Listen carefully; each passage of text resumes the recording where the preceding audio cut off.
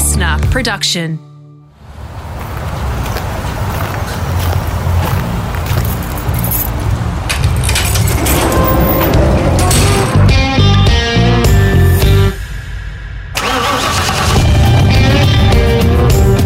I'm automotive commentator and journalist Greg Rust, and this is Rusty's Garage. For this episode, I'm in New Zealand, about 70k south of Auckland, at a world-class racetrack called Hampton Downs. Enthusiasts have apartments overlooking the circuit here. There's an industry hub with all kinds of automotive businesses too. Toyota New Zealand has its race workshop here, and it's where we find the headquarters of drifting legend Mad Mike Whiddett. He likes to call it the Mad Lab. The likeable Kiwi has a wildly entertaining driving style that's earned him global recognition with millions of followers. You know, since I started this series, I've noticed a common thread that racing for many of my guests began on weekends with their dads. But in this case, it was Mad Mike's mum who helped kickstart an incredible journey. It was awesome. I mean, we just had a one-bedroom apartment. I had the top bunk and Mum was down the bottom, and she was very passionate of horses, so every weekend we were off to the farm and I'd play with my little RC radio control Hornet. I remember the old school Tamiya days, but yeah, that and some BMX bikes and setting up planks of wood on bricks, and I just went from there. I got a little dirt bike. She brought me a little two-stroke DS80, which she had no idea how to even start, so it's really been self-taught since day one to figure out how to start it, and then, you know, after just progression, figure out it had a clutch and actually had gears, like with a gearbox, and yeah, just progressed from there. Raced motocross in my teenage years, and but yeah, just always dreaming. I guess a kid with a big dream and some determination to I really wanted to be a world champion and get to America, and I knew that from a very young age. My auntie had Sky TV, so she would record the Camel Supercross with like Ricky Johnson, was the AMA Supercross series, and I'd watch it on the VHS, and that was the dream, man, to one day make it to America. What did that bike set your mum back, and whatever became of it? It was $200. Yeah, and I remember, like I say, just figuring it all out myself, and then just starting to want to modify it myself as well. So, you know, I'd like pull the muffler off and make it louder, and you know, doing all the stickers on it. Or used to get like the Duracell that you'd wrap your school books with, and hand cut all my own graphics so it like looked like a newer bike. And yeah, that was just my pride and joy. That's like every weekend I could hop on the spot. We didn't live on a farm, but Mum had an old Ford Falcon station wagon, and we'd throw it in the back and, you know, have half the bike hanging out the back, and had our little dog, and that was us. We'd go up to the farm, and it was great fun. How old were you when you went racing for the first time, and can you remember where that first meeting was? Yeah, I was quite intimidated actually by the competition, but it was more just because of my bike. Yeah, it was my second bike. It was a little RM80, but it was like early 80s, like full drum brakes. You know, didn't even have the seat that rised up onto the tank, and that would have been about 88, 89. Was my first race, but yeah, it was a whole lot of fun, and I was just hooked from the as soon as even there wasn't even a gate drop. It was like the rubber band start, but I was just so much fun, and just like the sound of the two strokes, the smell of the two strokes, and it got me hooked. You say you were a little intimidated to begin with, but mate, you were no slouch, because there was, you know, a Pro Junior 85cc New Zealand Motocross Championship second there, I think it was. I mean, it's something you gravitated to straight away because of that love of the AMA? Yeah, like some inspiration back then was Ricky Johnson, who's still to this day, you know, he's 54 years old, fully supported by Red Bull, and races stadium trucks in the Lucas Oil Off-Road Racing Series up in the States. So those icons to me and inspiration back then are still massive inspiration for me as a driver now looking forward. But yeah, I had some really good results. I never once had a brand new bike. In fact, when I got second in the New Zealand Nationals, the guy that came fifth, I was on his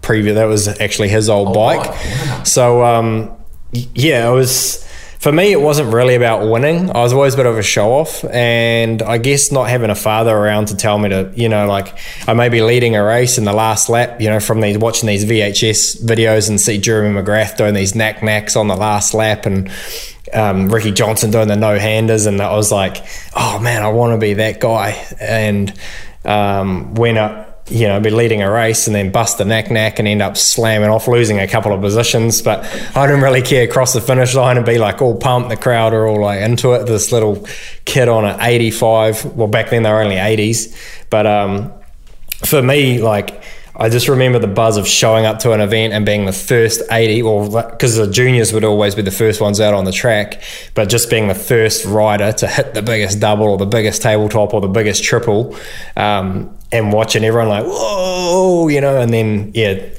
was just such a buzz. And to do that, I didn't have to have the brand new bikes. And that's, I guess, where after getting second in the New Zealand Nationals, it just became too expensive for my mum for the maintenance of, requiring, new clutch plates and new tyres and just general race prep. It was expensive and hard for mum on her budget. So, I had to give up the racing side of it. And at the same time was right when I was also young and into rotaries. So that was where the passion of rotaries came from, was much earlier than that, actually. We had a little family batch down Whangamatasa, within New Zealand. Our summer holidays, it was Christmas time.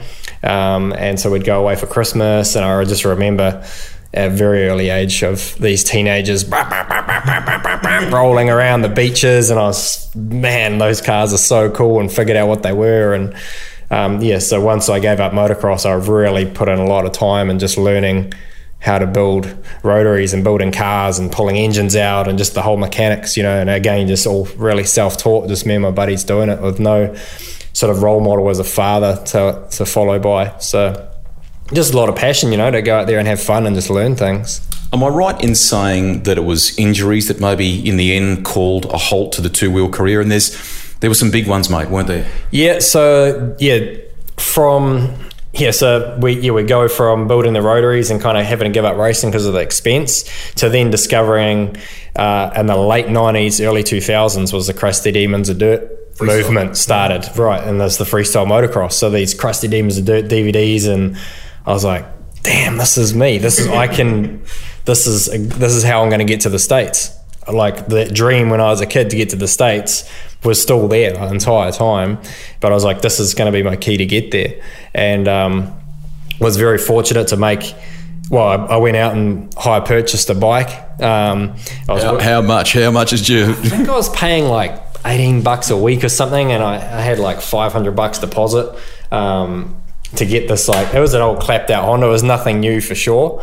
I think so. The first freestyle motocross demo was year 2000, and it was in New Zealand. We have this huge big music festival in January, so just after New Year's, called the Big Day Out. And so one of the guys I used to race with hit me up, and he's like, dude, I've heard you got a motocross bike again. You want to come and do the first ever freestyle motocross demo at Big Day Out? I was like, hell yeah. So I took down my bike, and it was a 97 CR125. And they'd actually flown a few Aussie guys as well to ride, just so there was a few more riders. And they actually came and they grabbed my bike and thought it was the Ghosty bike, to just literally let it go full throttle off the ramp. And I'm like, whoa, bro.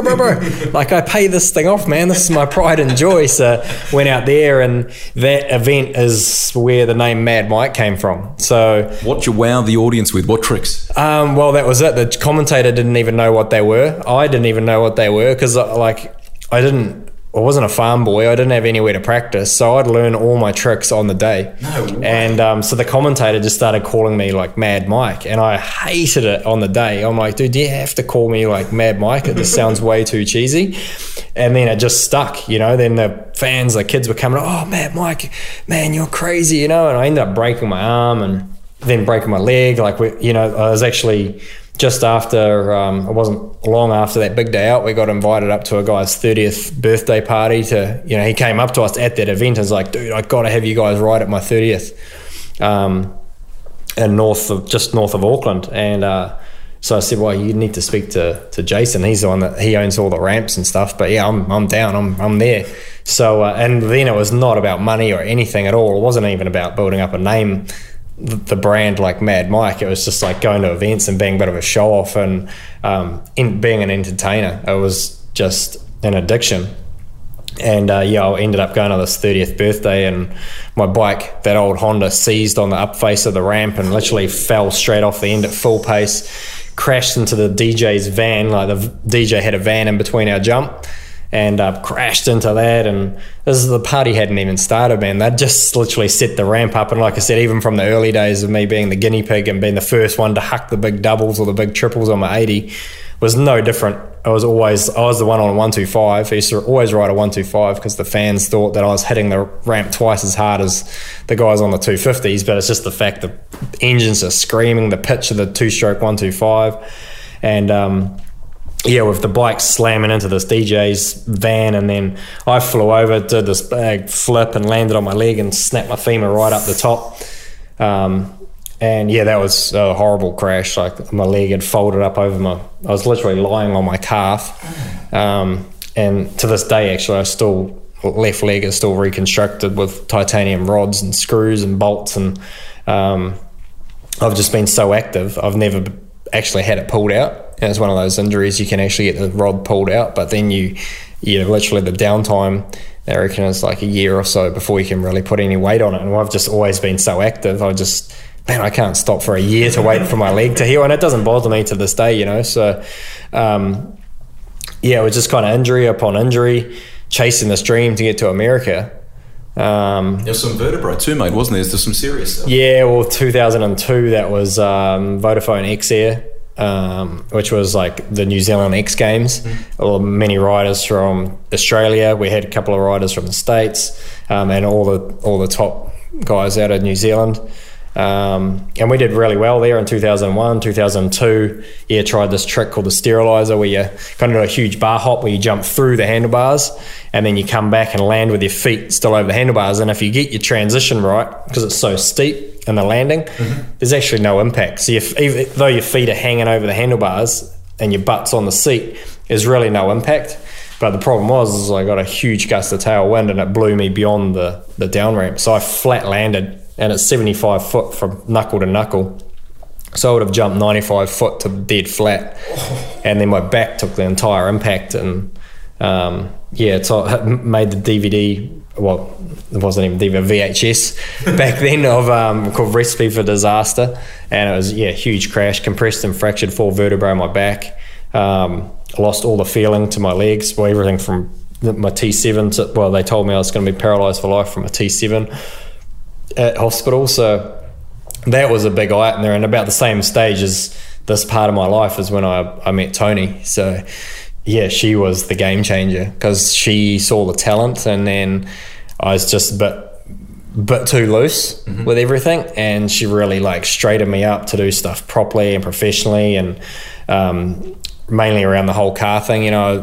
I was always into building these rotaries and building skid cars, and that was kind of the buzz as well, as doing these skid fest events and the Foreign Rotary Nationals, and just going and being really raucous and loud and obnoxious and kind of breaking a few rules. And so she really straightened me out to still doing the same thing, but just investing properly in the car and myself. So we then started pursuing the career of drifting when we discovered that there was an actual sport for it. She's been very helpful in me setting up this interview, mate. She's terrific. I can see why. She's the other part of this whole Mad Mike operation, a very important part. I want to come back to something you touched on a minute ago, and that is the love of four wheels as well, because it would be wrong to say that was born out of the injuries or a necessary turning point. You had it from a young age, didn't you? And was it a case of scanning classifieds with mates and buying something that caught your eye cheaply and splitting the cost with them? What would tell us about that? Yeah, well, when I used to ride that little DS80 I was talking about, my buddy, actually my auntie's farm, the neighbouring family, they had another boy, David, that I used to ride with. When we were kind of about 12 years old, we'd be riding our bikes, and he had an older brother, who had like a couple of paddock hack Toyota Corollas, and he was about 17, 18. So when he'd go off and party, we'd go and jump in the Toyota Corolla and rip it around the farm and down the race, gravel roads. And what are we talking? Early 70s spec manual? What was Yeah, DX Corolla. So actually, the car was a four-door sedan DX Corolla. We unbolted the hood and tied a big bit of rope to it, and we'd like one's driving, the other one's like trying to hang onto the hood, and we'd slide around the dewy grass and bounce off fence posts. But it was all learning years, and we learnt the discipline of actually sliding sideways from a very early age, being rear-wheel drive, and it was a lot of fun. But to this, like, I guess from driving and learning discipline always just grew. So four wheels has been there since even the age of 13. You say, like, scanning the classifieds. We used to have the trade and exchange here in New Zealand. So every Thursday morning, be myself and my buddy Mark Tapper, actually back then, would be like on the phone at like 5:30 in the morning, like whoever has run down to the dairy. There's no cell phones or internet or anything back then for us. So we'd be on the phone and be like, oh yeah, there's a Toyota Starlet out west that's like $50, or there's a Mazda 626, over North Shore for $100. And as long as it was rear-wheel drive, like old school, you used to just be able to pick that stuff up for so cheap. And that would be us, like, while friends would go out and waste their money on alcohol and party, and we'd go buy paddock hack cars and we'd take them up to Woodhull Forest, and we used to be a little bit naughty and cut a few fences to get in, but no one's in there. Yeah. And that was us. We'd go and spend the weekend and just rip these gravel roads and just really got good at drifting. Mm. And Mark actually went on to racing competitor. He raced PWRC, so production world round, going to Argentina and traveling the world doing that. And then obviously I've pursued my career in driving as well. So it was just the investment and passion to, the speed, the adrenaline of going fast, and that fear element was far better than any alcohol or drug you could ever buy, So it was just that was us. That was where every penny would go into cars. Were there brushes with the boys in blue occasionally? Yeah, I would. I'm not going to say no there. And I guess, I lost my license a few times when I was young. But then there was nowhere to. There's no accessibility to go to a racetrack and do this sort of thing. And now I think it's so fortunate. When we're at Hampton Downs, we run our grassroots days. I try to do those at least once a month. So open up an area where people can come and learn the skills and do it in a safe environment. We've got fire extinguishers and safety trucks, and the tracks are designed in a way you got sand traps and tire walls, and just try to keep people safe, because the stuff we used to do was ridiculously dangerous. And now having kids myself, it's you want to make sure that they're as safe as possible, and don't want to hurt anybody. Mad Mike and Rotaries seem just indelibly linked, mate. It's you. Where's that love come from? What was the attraction to it? What was the first one that caught your eye? It was the sound, and I remember the first one actually was at the farm where my mum used to go horse riding, and a guy had it was a 76 Mazda RX-4. Like, I would have been 7, and I can still remember this. Yeah. And it was the RX-4 coupe, and he used to tow this. Not many people are going to believe this, but he used to actually tow a single horse float behind it, and he would tow his wife's horse around. And I just remember the note of this rotary engine was like, what the hell is the motor in that car? And that was what got me hooked. To then going. I mentioned before about the batch down in Whangamata, where we go down on New Year's and see the kids, all the teenagers hooning around, and Toyota Corollas and RX3s and RX2s and with rotary engines, and it was the sound and the smell and the performance. They were so cheap. My first one, actually, I paid $100 for an old 1970s, it was this 1978 Mazda 323 4-door hatch with a bug eye front and the big round lights, and we swapped a skateboard and $100 for a fully crashed RX-7, which had the rotary engine, and then we, just figured, me and the mates just figured out we swapped the, cable clutch to hydraulic clutch, and, pulled this rotary engine out of this RX-7, and before we knew it, we had this we called it an RX 323, so a rotary powered 323 hatchback, and this was well before I even had a license to drive on the roads. So that was, I guess that's some of the reasons why I lost my license at an early age, was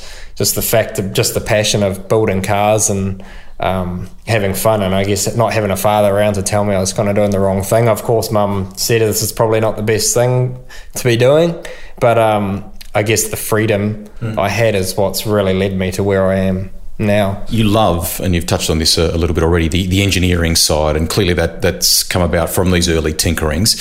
What were the learnings in the beginning, in the early days with rotaries? What things that you learned that, hey, we can't really do that, or that's pushing it too far, or did you? Yeah, I guess it wasn't until, we used to just, build our own motors and like drill port them, as they call it. It's just to get the like lumpy idle and do whatever we could to get the performance. And rotaries are known to be, many people say, oh, they're unreliable, but it's like anything, if you're doing it yourself on a limited budget and you don't really know what you're doing, anything's going to be unreliable, and like rotaries just attract so many youngsters.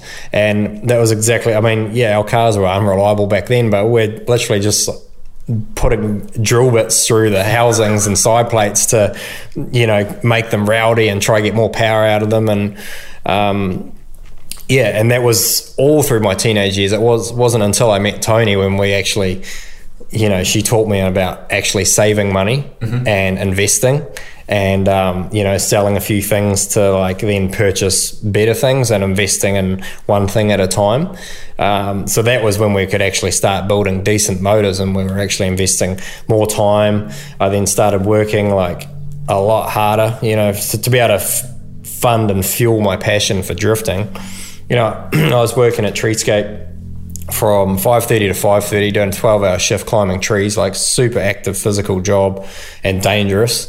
You're doing lopping trees? Yeah, cutting trees down and then, hanging out at heli. I got really, really good. My uncle was, fortunate when I was young. My uncle, he owns Treescape, and he pulled me a line, when I was getting a bit of trouble. And did you say a moment ago you were hanging out at helis doing some of this? What did you say? Oh yeah, so yeah, I was just, the fear element of hanging out of helicopters and hanging off cranes, or up these huge big 80-foot pines and cutting the trees down, like just the danger and fear element had me hooked. And here I was, I'd finished a sign writing apprenticeship doing like vinyl wraps and all that.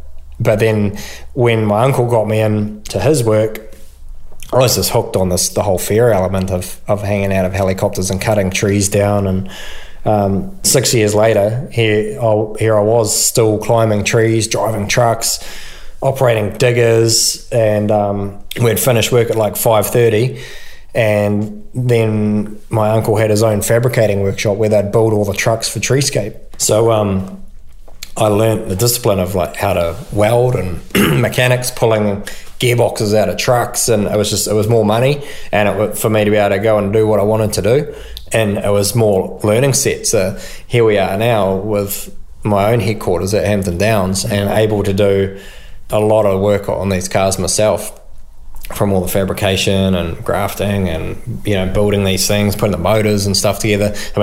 We have an elite team that build our motors for the racing, so they'll come out of Pulse Performance that build our blocks, but a lot of it I'm able to do hands-on. But as it went from a hobby into an actual business of this racing, it was when we started needing to employ actual experienced people. But those early years, I learned so much, life skills in general. You've got a great appreciation for the history of motorsport, particularly drifting. How did the obsession start? Was it magazines, DVDs? What got you hooked on it? Yeah, magazines for sure was a big inspiration. Where I got a lot of inspiration from.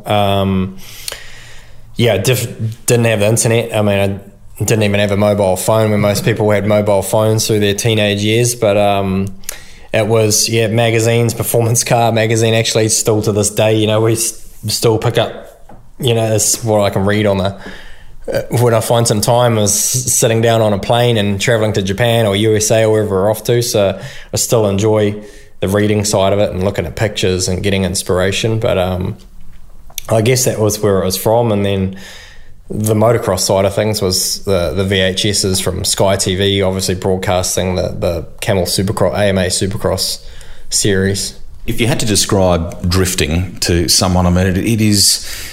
There's a competitive element to it, but there's this wonderful artistic thing about it too, isn't there, mate? From the way you control the car, what you're expected to do. What's the way you'd best sum up the sport to perhaps a newcomer? I think, drifting is a whole nother dimension of the car. Like, to a circuit racer, once it's broken traction, they're out of control and they're just hanging on. It's what they don't want to do. Yeah, where there's that whole other dimension of being of control of before the car actually spins out. But it's for me, it's the most explosive, wild, craziest, most insane way to watch a car or drive a car. For me, there's 3 different styles of drifting that I do throughout the year. There's the competition element, which I thrive on, to prove we're the best driver out there, and the tandem format and the showcase to the fans, and showing that close proximity where we're judged on our line, speed, angle and style.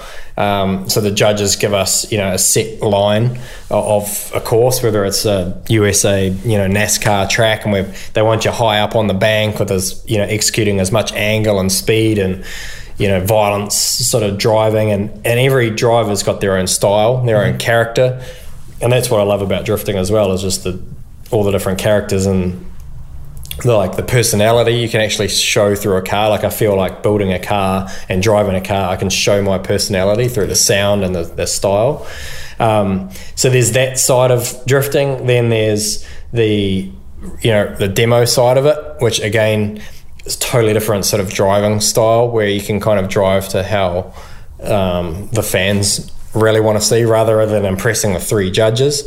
This time you now can impress the 30,000 fans, or however many fans are in the grandstands, and really accentuate stuff. Yeah, that's it. Really show what they want to see, and give them their $20 worth that whatever they've paid to come through the gate and see what's going on. So that side is really fun. And for me to be able to showcase drifting to, we've been very fortunate to show it to Goodwood Festival of Speed and introduce it to Formula One, V8 supercars. Events and circuits have been the first to drift on, like Yas Marina, and actually here at Hampton Downs, the first one to lay double black lines around the track. So those 2, and then of course there's the film shoots. So doing the Red Bull film shoots, we were able to kind of Google and search the most crazy dangerous roads around the world and execute these amazing film clips. And that's where I can really showcase and express my style of driving and my vision of what I see drifting should be. So between those, it's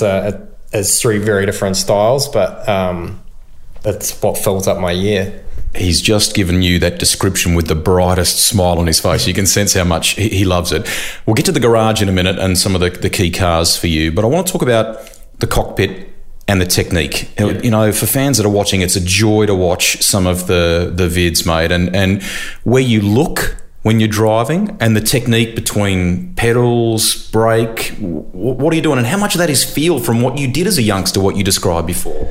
Yeah, so watching drifting from the outside, when you see it on TV, it looks very slow and smooth and fluent, and I think if you see any in-car footage, you can see it's far from that. It's the total opposite. The sound, the scream, and then just the actual coordination of the drivers is absolutely insane. And I can watch in-car footage of myself and don't even realise what I'm doing, and it's all just natural instinct. And I think it doesn't matter whether you're a skateboarder or a BMXer or whatever you're doing, your sport, you've got a tool, whether it's a ball or a bike. A car, for me, my tools are a steering wheel. I got a shifter and a handbrake. Hydraulic handbrake. Hydraulic handbrake, and then I've got 3 pedals, a throttle, a brake and a clutch. In between all those tools, it's really about just making that car an extension of your body. And then once you've got that, it's like you can almost just place the car and throw it as hard as you can, and you find that absolute extremes. And as a driver, I think what's the scariest part is the technology is progressing faster than the drivers. Like, it's seriously scary to drive these cars these days with with drifting, as much as it looks like that we want the cars to be slippery so we can slide around the track, we're actually trying to get as much grip as possible. And if a driver, you've just got to overcome that amount of grip. So with the suspension technology, I mean, we were running these KW shocks out of Germany, which are full freeway adjustable, high speed, low speed, bump, rebound. Everything's fully offset depending on different tracks. You know, the tyre companies now are all investing in developing the most crazy sticky compounds of rubber. You know, your wheel alignments, the steering geometry, and they really are frightening vehicles to drive.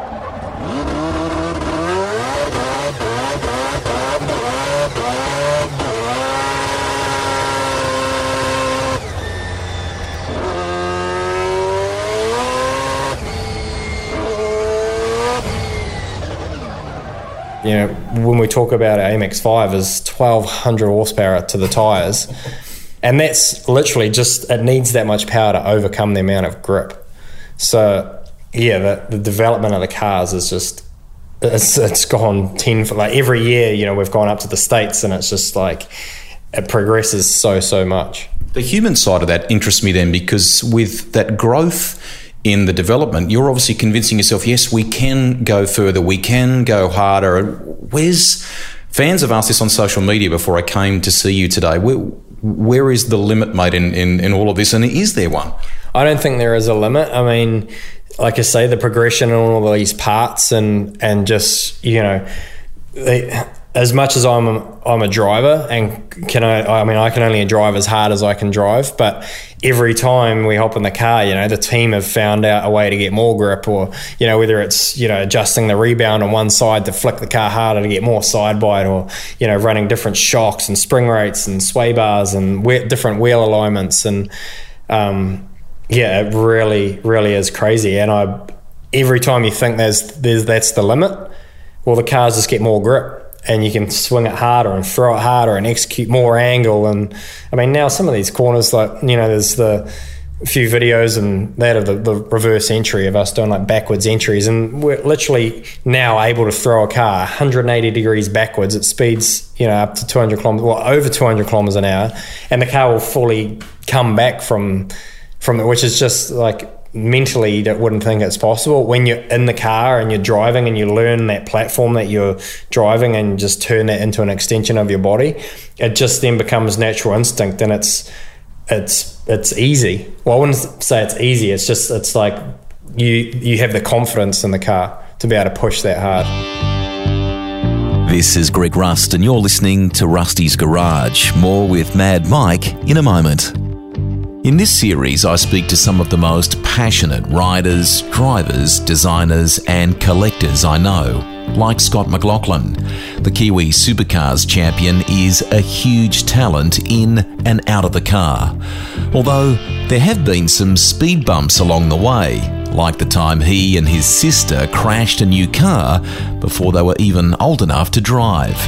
Just so happened Dad had parked his brand new Club Sport. It was only about 3 or 4 days old, down the bottom of this hill. And little did we know, Sam's dropped the handbrake for some goddamn reason. I've popped it into neutral, and the thing's just fired down the hill straight into the door of Dad's car. The dealership were amazing about it. There was damage on the car, damage on Dad's car. They pulled it back. It was bad. We got out of the car, ran separate directions, blamed each other. Dad was so angry, though. This is the best part of the story. He was so angry that he put us in the car. He's like, get in the car, rah, rah. He's like, he's so angry with you. He slammed the door that hard, it popped the dent out, and there's no scratches or anything. It just popped the dent out. So we actually didn't get in much trouble, and the dealership were really good about it. Listen to the full episode with Scott McLaughlin here on Rusty's Garage.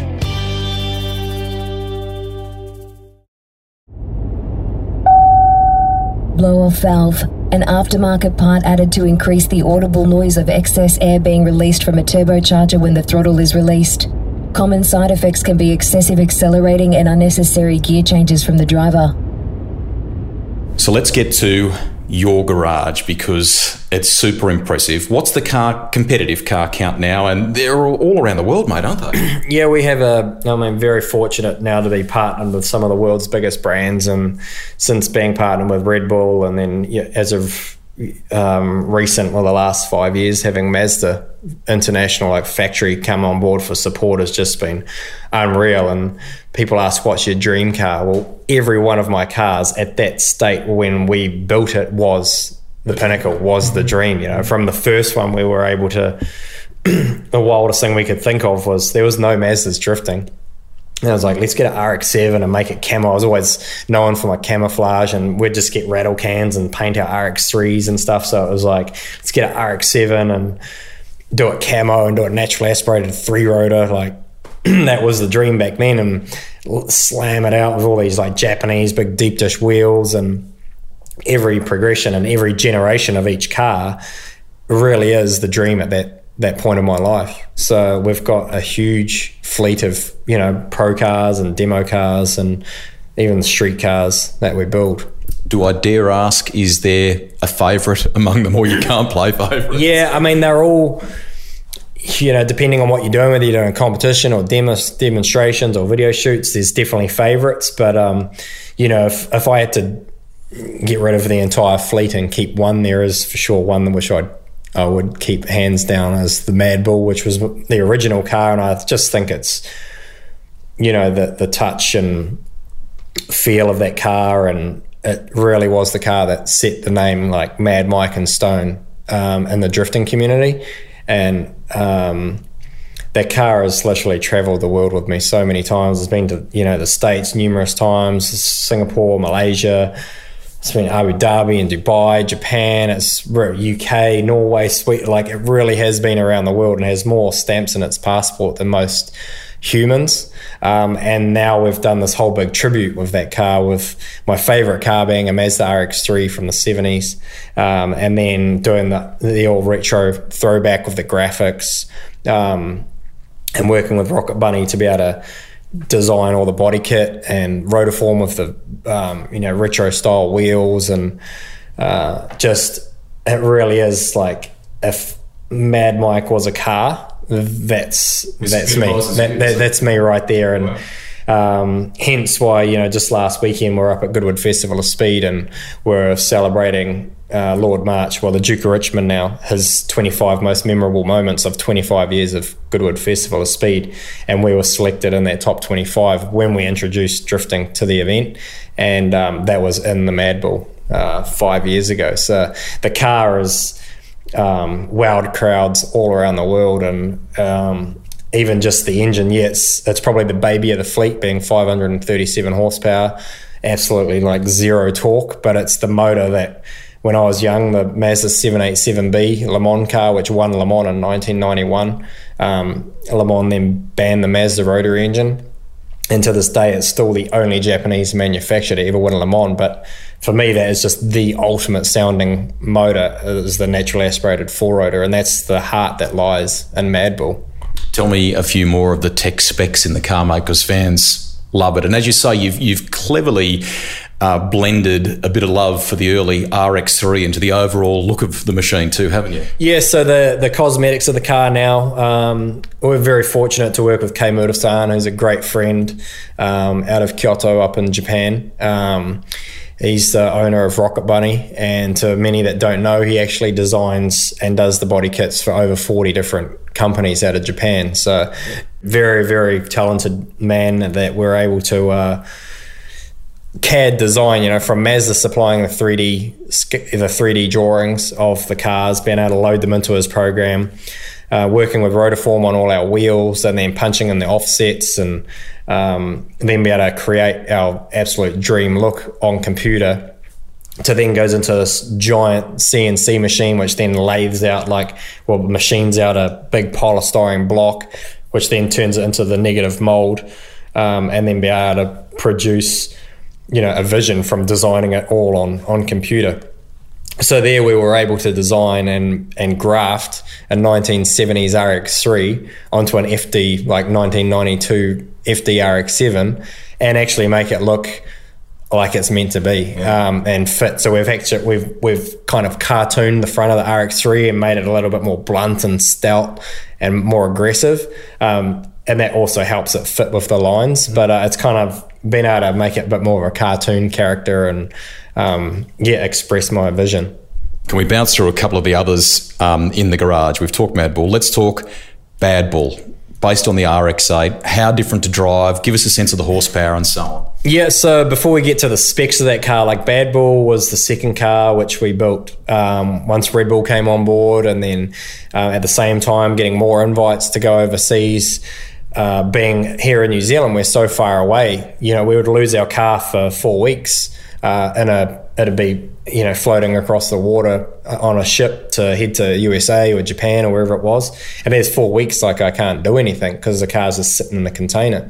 So the need came of building a second car, and sat down with Red Bull then, and I was like, look, what's the most important? Is it getting results, or putting on a show and doing what I believe is keeping the fan engagement and doing something different? And they were totally behind my back on doing something different and executing something that no one had ever done before. So I was like, instead of building an identical RX-7 to what we already had, which would mean I'd have the best chance of winning each event if I'm hopping in that same platform, was to build pretty much what many would consider the RX-8 from Mazda, going from a high-performance twin-turbo rotary RX-7 to their next production car, which was non-turbo, four-door, pretty much what most would consider your wifey's shopping sports sedan, but turning that into an absolute drift monster. So Red Bull were totally behind my back on it. We purchased an RX-8 and pulled all the factory 13B out of it, which is no more than 174 horsepower, and put a 800 horsepower 3-rotor 20B, big turbo, sequential gearbox, fully custom made our own wide body, all the steering arms, knuckles, like everything had to be self-made. We did it all in-house, and that's one thing that from day one, like not having a role model, has been fun in the fact that we are the pioneers of creating these cars and being, again, self-taught. So we'd cut and modify a steering knuckle and put it in where we couldn't ask the guy down three pit lanes or 3 pit garages down what steering knuckles he's using and what spring rates he's running, and what all the bits and pieces which make competitive drift cars. It was really like we'd just figure it out ourselves. So Bad Bull was, like I say, the second car, and there was no one had a drift RX-8. So it was cool to just be able to develop that car to actually, that on its debut season won the NZ Drift championship. Didn't finish any less than 3rd place, so it podiumed at every event. And that was really cool to have that car created from scratch and just be bang competitive straight out the bat to its second year, signing a deal with Red Bull and Need for Speed to be in the game and do a full season of Formula Drift, which is the pinnacle of drifting. It's the Formula 1 of drifting, and send the car up to USA. Humble by they've all got the term bull woven into their names, which is cool. But the name suggests something quiet, and I guess, what a lot of Japanese are known for. But in fact, the car's the antithesis of that, mate, isn't it? Humble is absolutely insane. And you say about the bull integrated into the name of all the cars. So that was from Mad Bull, obviously the collaboration and partnership with Mad Mike and Red Bull. So here in New Zealand, we only have 6 characters on our license plates. So hence why the bulls always only have 1 L on the end. And then Bad Bull was the RX-8, and then so that we progressed through, and it's always trying to think of a name for each car, and it's like I was talking about before, the personality of the cars. And this was actually the easiest car to name, was Humble, being the Japanese Kawato-san that builds the car for us in Japan, and maintains and runs the entire maintenance and program in Japan for us. And just the Japanese in general are just the most humble people. So it was an easy name, and it's really cool because the car is literally the total opposite of being humble, being again well over 1,000 horsepower, 4-rotor, twin turbo, runs Hollinger's 6-speed sequential gearbox, Winter's quick change, all the KW suspension. Like, the car is an absolute animal. So it fits, having this like humble license plate as such on it. What is that thing like to drive, mate? It is just, kanpeki is what I call it, and that's... What does that mean? That's perfection in Japanese. So there is, I believe, like no bit... I hop in that car, and it's funny, I'll come in from a run and Kwaro-san will ask, Sumo-san, what should we change? And I'm like, it's perfect, kanpeki. So I come in from a run and I'm like, I don't know what to try, because it just feels...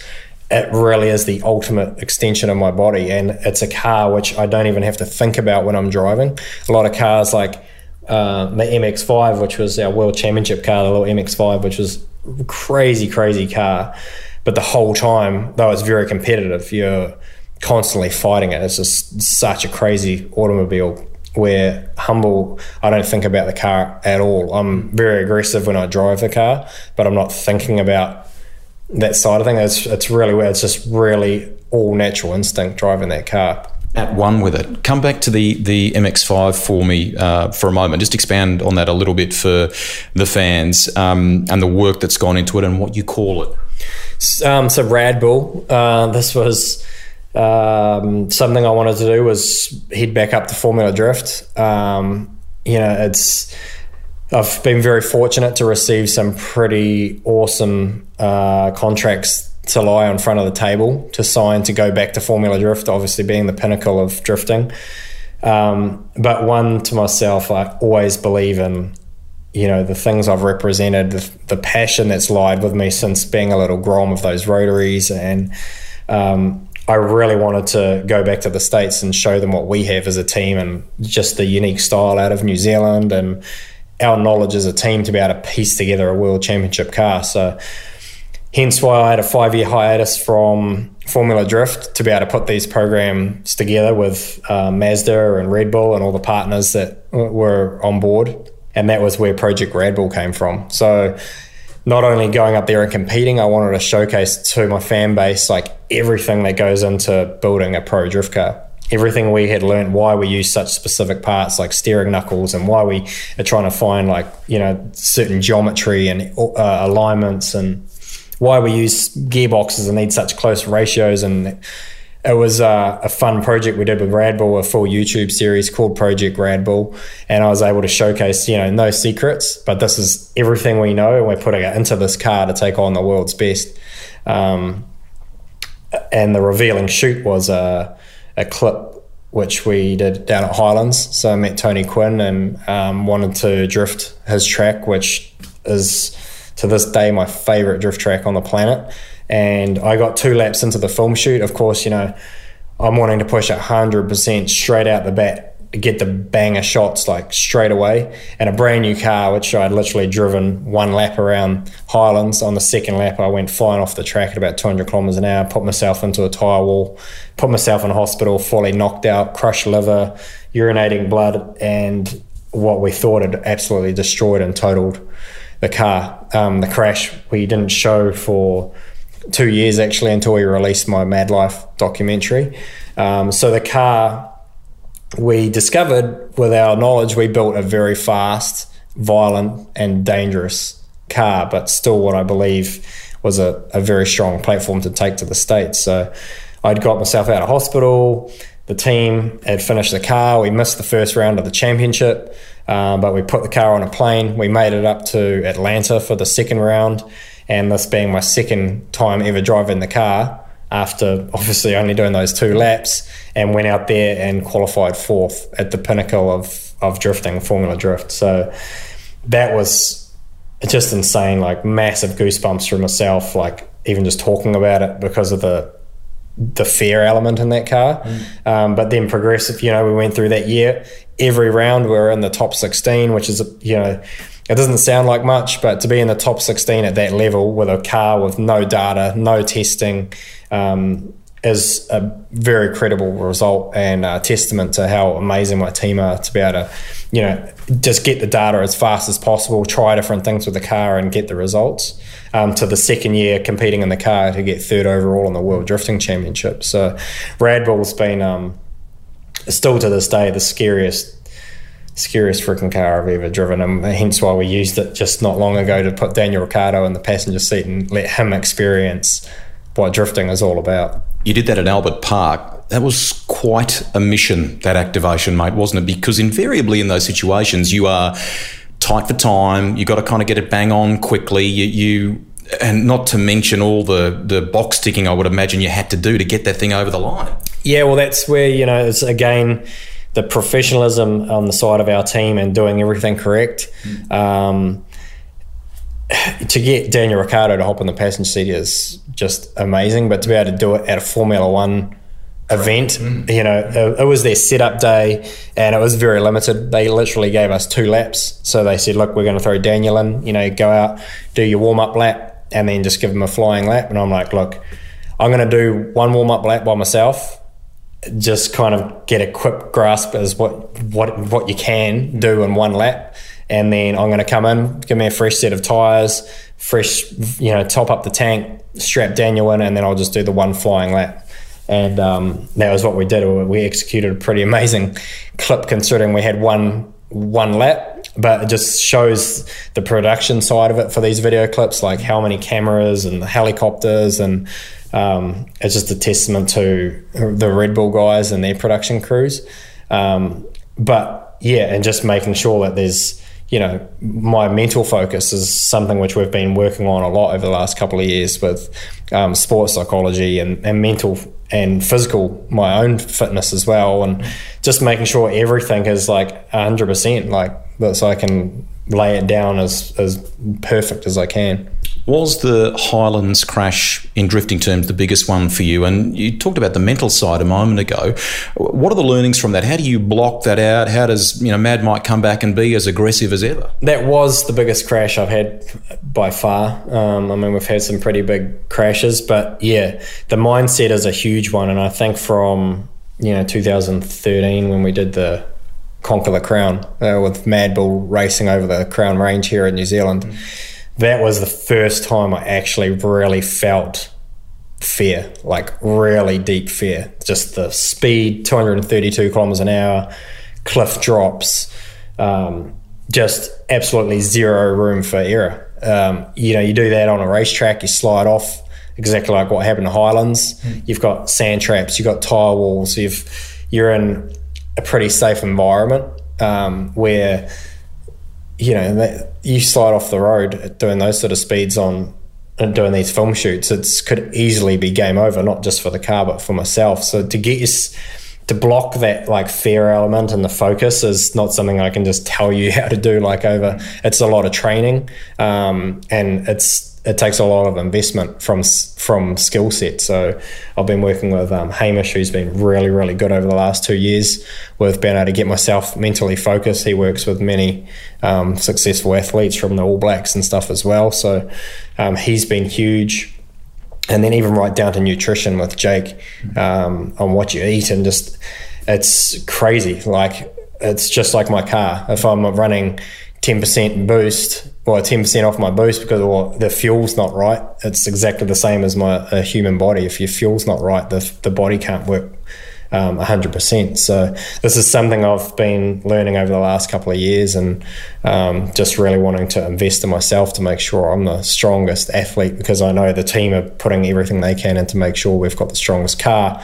So me obviously being the one in control, I need to make sure I'm just as good as the car is. As you and I sit here, there is a cool, I think it's an RX2 outside in the garage at Hampton Downs. There are utes in the collection as well. And one thing that fans would have seen on Instagram is that you've built something that you can take people for rides for, haven't you? Tell us about that. Yeah, so that was, actually that's something else that's another side of my career, and, that I'm able to offer to others. And we do many charity things and work with, Race for Life and, Southern Stars. And the best thing is actually being able to put people in the passenger seat, whether it's just Joe Blogg from the public or, your friends, family, your sponsors, and let them experience the speed of drifting over 200 kilometres an hour and that excitement. So the thing is that a drift car's only got 2 seats. So you've got, the guys hop out and they're like yelling to their mates like, oh man, that was the sickest thing I've ever done. But they can't experience it together. So that's where we built the Mad Cab. So we got a 1980s Mazda Loose and converted 13B turbo rotary into it. And the first of its kind to have a full pro roll cage, full bucket seats in the back. So it says 4 bucket seats, fully harnessed, and we can rip around the track sort of 4 up. So it's a whole lot of fun. And we're able to use that at, here at Hampton Downs. We use it at all our Drift Force days, still able to get out there and play with a lot of the local guys. So it's something I miss. Actually, it's competing against a lot of the New Zealand guys now with just such a huge schedule of international events. It's great to be able to come back and play around with the guys that I used to compete with. You've dabbled a little bit in circuit racing in recent time as well, and I spoke to Shane van Gisbergen for this podcast, the 2016 Supercars champion. He said, because it's the antithesis really of drag racing, of drifting rather, completely different to what you normally do. He came, was it here at Hampton Downs, you did some training with him, and in what car did he put you in? Oh, yeah. So, I mean, when TQ here at Hampton Downs, over a casual lunch and coffee, said, oh, man, you should drive my freaking McLaren. I was just like instant goosebumps. But at the same time, like if I'm going to take on this opportunity, like I do nothing by halves. So got in touch with SVG and said, look, man, Quinny's given me an opportunity to jump in his GT3 McLaren and race at the Hampton 101. Dude, I need to learn how to drive straight. So, yeah, he was keen as. He's like, yeah, meet me at Hampton on a certain day. We came down here, brought all my race suit, helmet, everything down, of course. And he shows up, the 100 horsepower Toyota Corolla station wagon. I'm just thinking, like, what the hell? Like, what are we meant to learn in this? I'm hopping in a GT3 McLaren. It's like $500,000 worth of vehicle. What am I going to learn in a 100 horsepower Toyota Corolla front wheel drive station wagon? But we ran in that till like lunchtime, and man, it was unbelievable how much I learned, because not the fact that it was in slow motion, but just when you're playing with, in circuit racing, you're playing with tenths, to beat your opponents. It was really, really good. We spent the afternoon in the Hampton Downs Rides Lamborghini Huracan, which was really, really good to get out in the Arvo and speed things up a little bit. But working with SVG was really good. I mean, he's obviously a very talented driver. What blew me away as of recent was just his ability to be able to work out the strategy, especially for GT racing and endurance racing, where on the run. When we're going to pit stop, what lap we need to fuel, and what's the suspension settings, and just changing the whole car. That's what really impressed me. A lot of people just see SVG as obviously an amazing driver out there, able to win races and championships, but it's far beyond the skill set of just being able to pedal a car and work out that whole strategy side of it. And that was really interesting. So that actual event, my debut in a GT3, I went out there and I qualified in the top 10, where I qualified 7th. And then we finished in the top 10 with Clark Quinn, and Clark went on to win the championship that year. So it was cool to be a very small part of him winning it. Obviously the championship was a long road, but to be in there and help get the car in the top 10 at that event was very humbling of myself. But then to receive another invite to go down to Highlands, race at Highlands, and then to Phillip Island, and the most recent was at back to Highlands for the final round last year, and to be paired up with SVG and go out there and work with him was just amazing. We set the car up on qualifying day. SVG was second fastest by the smallest amount, and that night at dinner he decided to he was talking about changing spring rates, and I'm like, man, the car feels like so good as it was, but he took the punt, and his confidence to be able to go for a huge change actually in spring rates, to go out there and then instantly the next morning he was the fastest on the track and we were not far behind, to then go out in the race. I jumped in the car and was able to lead 27 of the 100 laps, until, well, on the 27th lap, I actually got taken out by a fellow Kiwi driver, which was unfortunate, considering there was only like 4 or 5 Kiwis in the race, and we were coming around to actually lap him. So a lap driver, which we had passed, and then 2 corners later wiped us out of the race, and the car was beyond fixable as it broke the mounts off the subframe. But for my confidence level, it was awesome to know that we had the pace to be able to, we battled up front with Dominic Story, who won the championship. And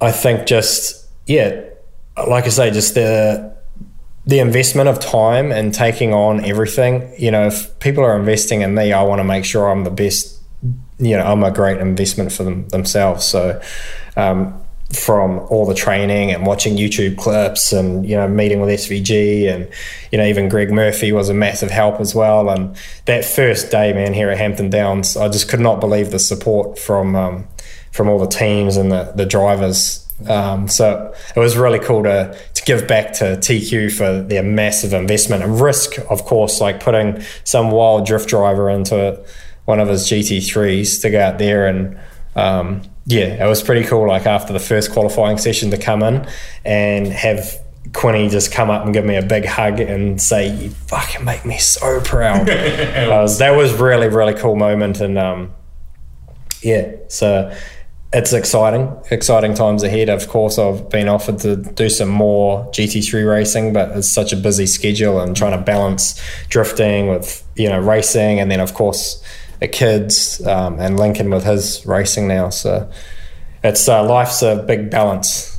TQ, who you mentioned a moment ago, is Tony Quinn, owner of Hampton Downs here and been owner of Darrell Lee, VIP Pet Foods, passionate motor racing guy. And I can see why you and Shane get on so well, mate, because like you, he's got a deep appreciation of race history and he loves the engineering side of it. I want to come back before we finish this chat on a couple of things. Firstly, you mentioned Goodwood Festival of Speed before. You've absolutely wowed them over there, mate. Took over the Instagram account again this year. That video of you with the 360 burnout at the end, hanging out the car on the phone, not something we want kids to try at home. Yeah. Mate, that was super cool. How did you pull that off? Oh, it's just, I don't know, just thinking like what, always trying to have no leader, but just think what's a little bit different. And last year we did Vaughan Gittin Jr. and Chris Forsberg, who are 2 buddies. They're both very close friends up in the States. They run Drift Alliance, which is a big drift crew up there, and they kind of came down and we're doing their tandem donuts together, and we're in our little Pocket Rocket Rad Bull MX-5, and I was like, oh yeah, I'll join in on the party. So just sort of launched into it, and we did this 3-up donut thing, which just went absolutely viral. It was crazy. It was like one of the most viewed clips from Goodwood Festival of Speed of 2017. And then so this year I was like, oh, what's next? What can I do? And I was like, oh man, now with Instagram and the whole live streaming is so important and it's great for the fans.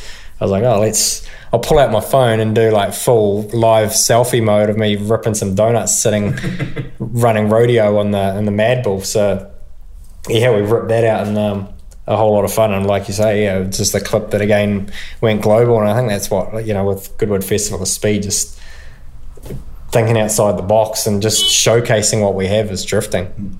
I said burnout before, I meant donut, by the way, and that's an amazing event.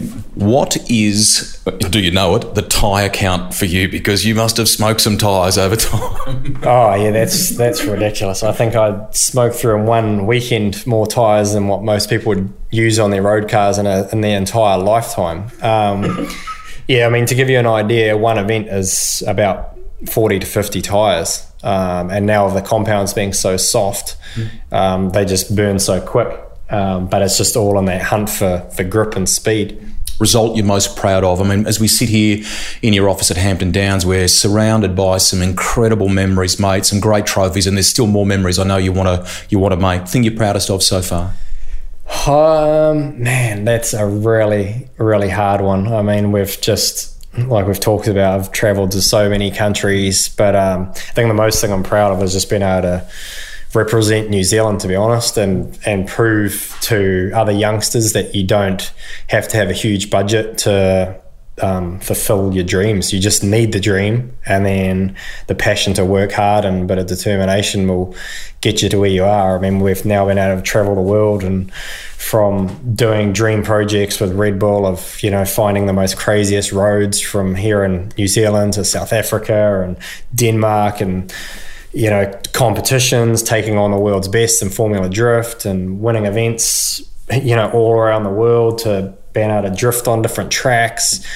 You know, they're all very, very proud moments. But to be honest, there's nothing brings a bigger smile to my face than seeing my 10-year-old son win a race and his little trophy cart, you know. So sometimes it's the more simple things in life, though, just seeing my son smile from winning. You're a good dad, mate. I can tell that.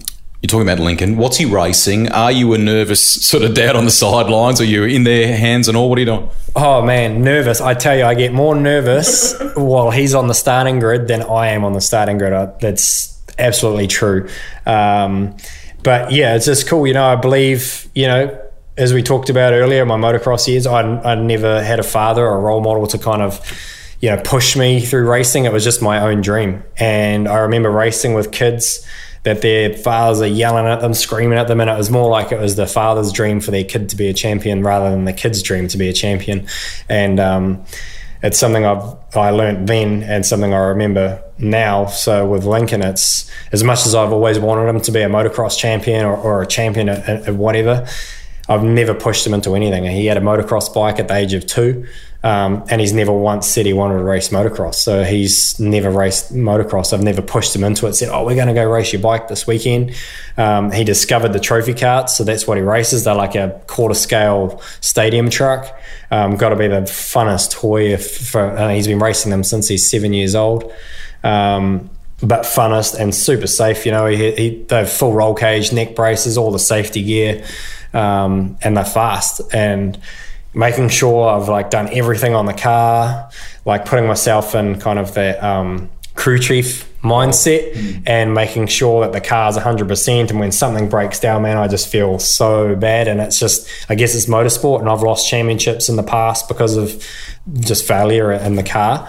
And it's happened to Lincoln as well. So, but the biggest thing is just seeing his passion and want to race. And when you see a Christmas list of Santa that has billet flywheels and bigger carburetors and like, yeah, just all the beadlock wheels and all that stuff, is pretty cool as a father. I knew you'd be in there helping mechanically, and that you know how much you love that stuff. You've been fiercely loyal to Mazda. That's clear from this discussion, mate. Your passion, particularly for rotaries. Have you ever been tempted to go and, you know, when you've been and raced in the States and seen some of the other cars that are the muscle cars and things, have you ever been tempted, or that's just not you? Well, I mentioned before about like every year about the contracts that come to our table, and of course as a driver, and this is my business, for our business, me and Tony as a family, and it's how I put food on the table for the kids. And when you look at some of these contracts, for sure, we've definitely had some very attractive offers from different manufacturers over the years.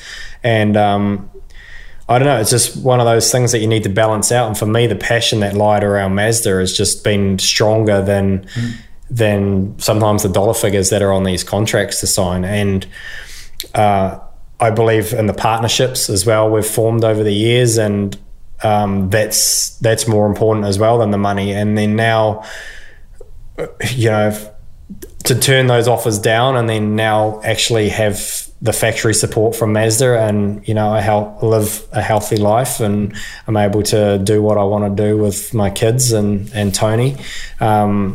It really, it all pays off, I guess. And man, the sound, the smell and adrenaline of racing rotaries for the fan base, there's just nothing beats it.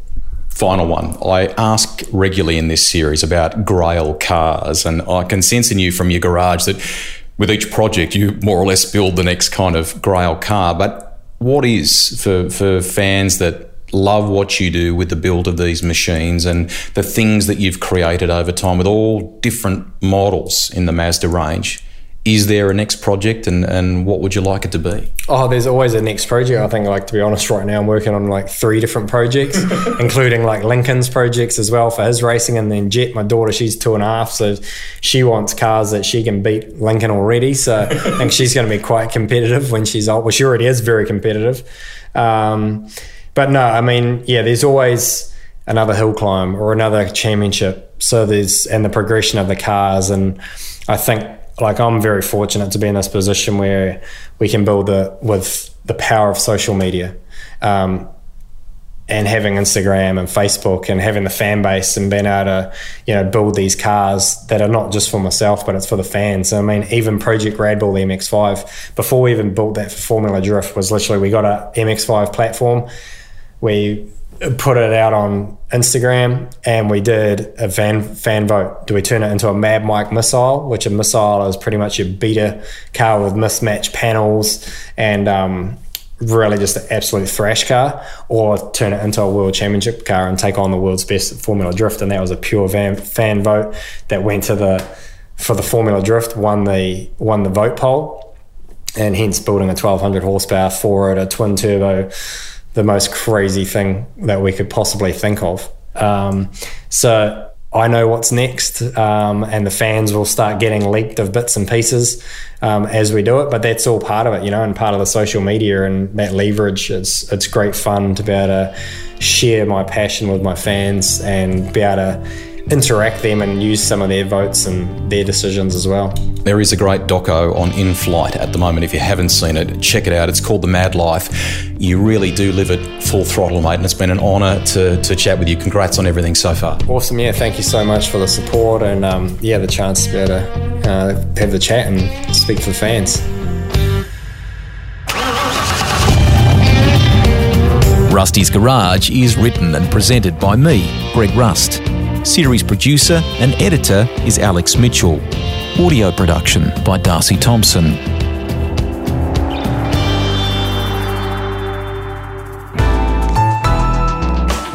Listener.